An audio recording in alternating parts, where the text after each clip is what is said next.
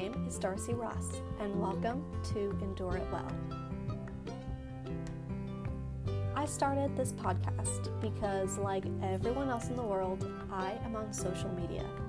I spend more time on Instagram than I care to admit, but as a result, I have connected with so many amazing, strong, and powerful women through this platform. And while there are times that I do feel truly inspired by their grace and their strength, I also find myself feeling very inadequate. I find myself comparing. How can this person deal with her grief and her pain in such a positive way? Why did she heal from this trial so much quicker than I was able to? How is she so quick to forgive when I struggle to move on when I've been hurt and I struggle to let go of those negative feelings?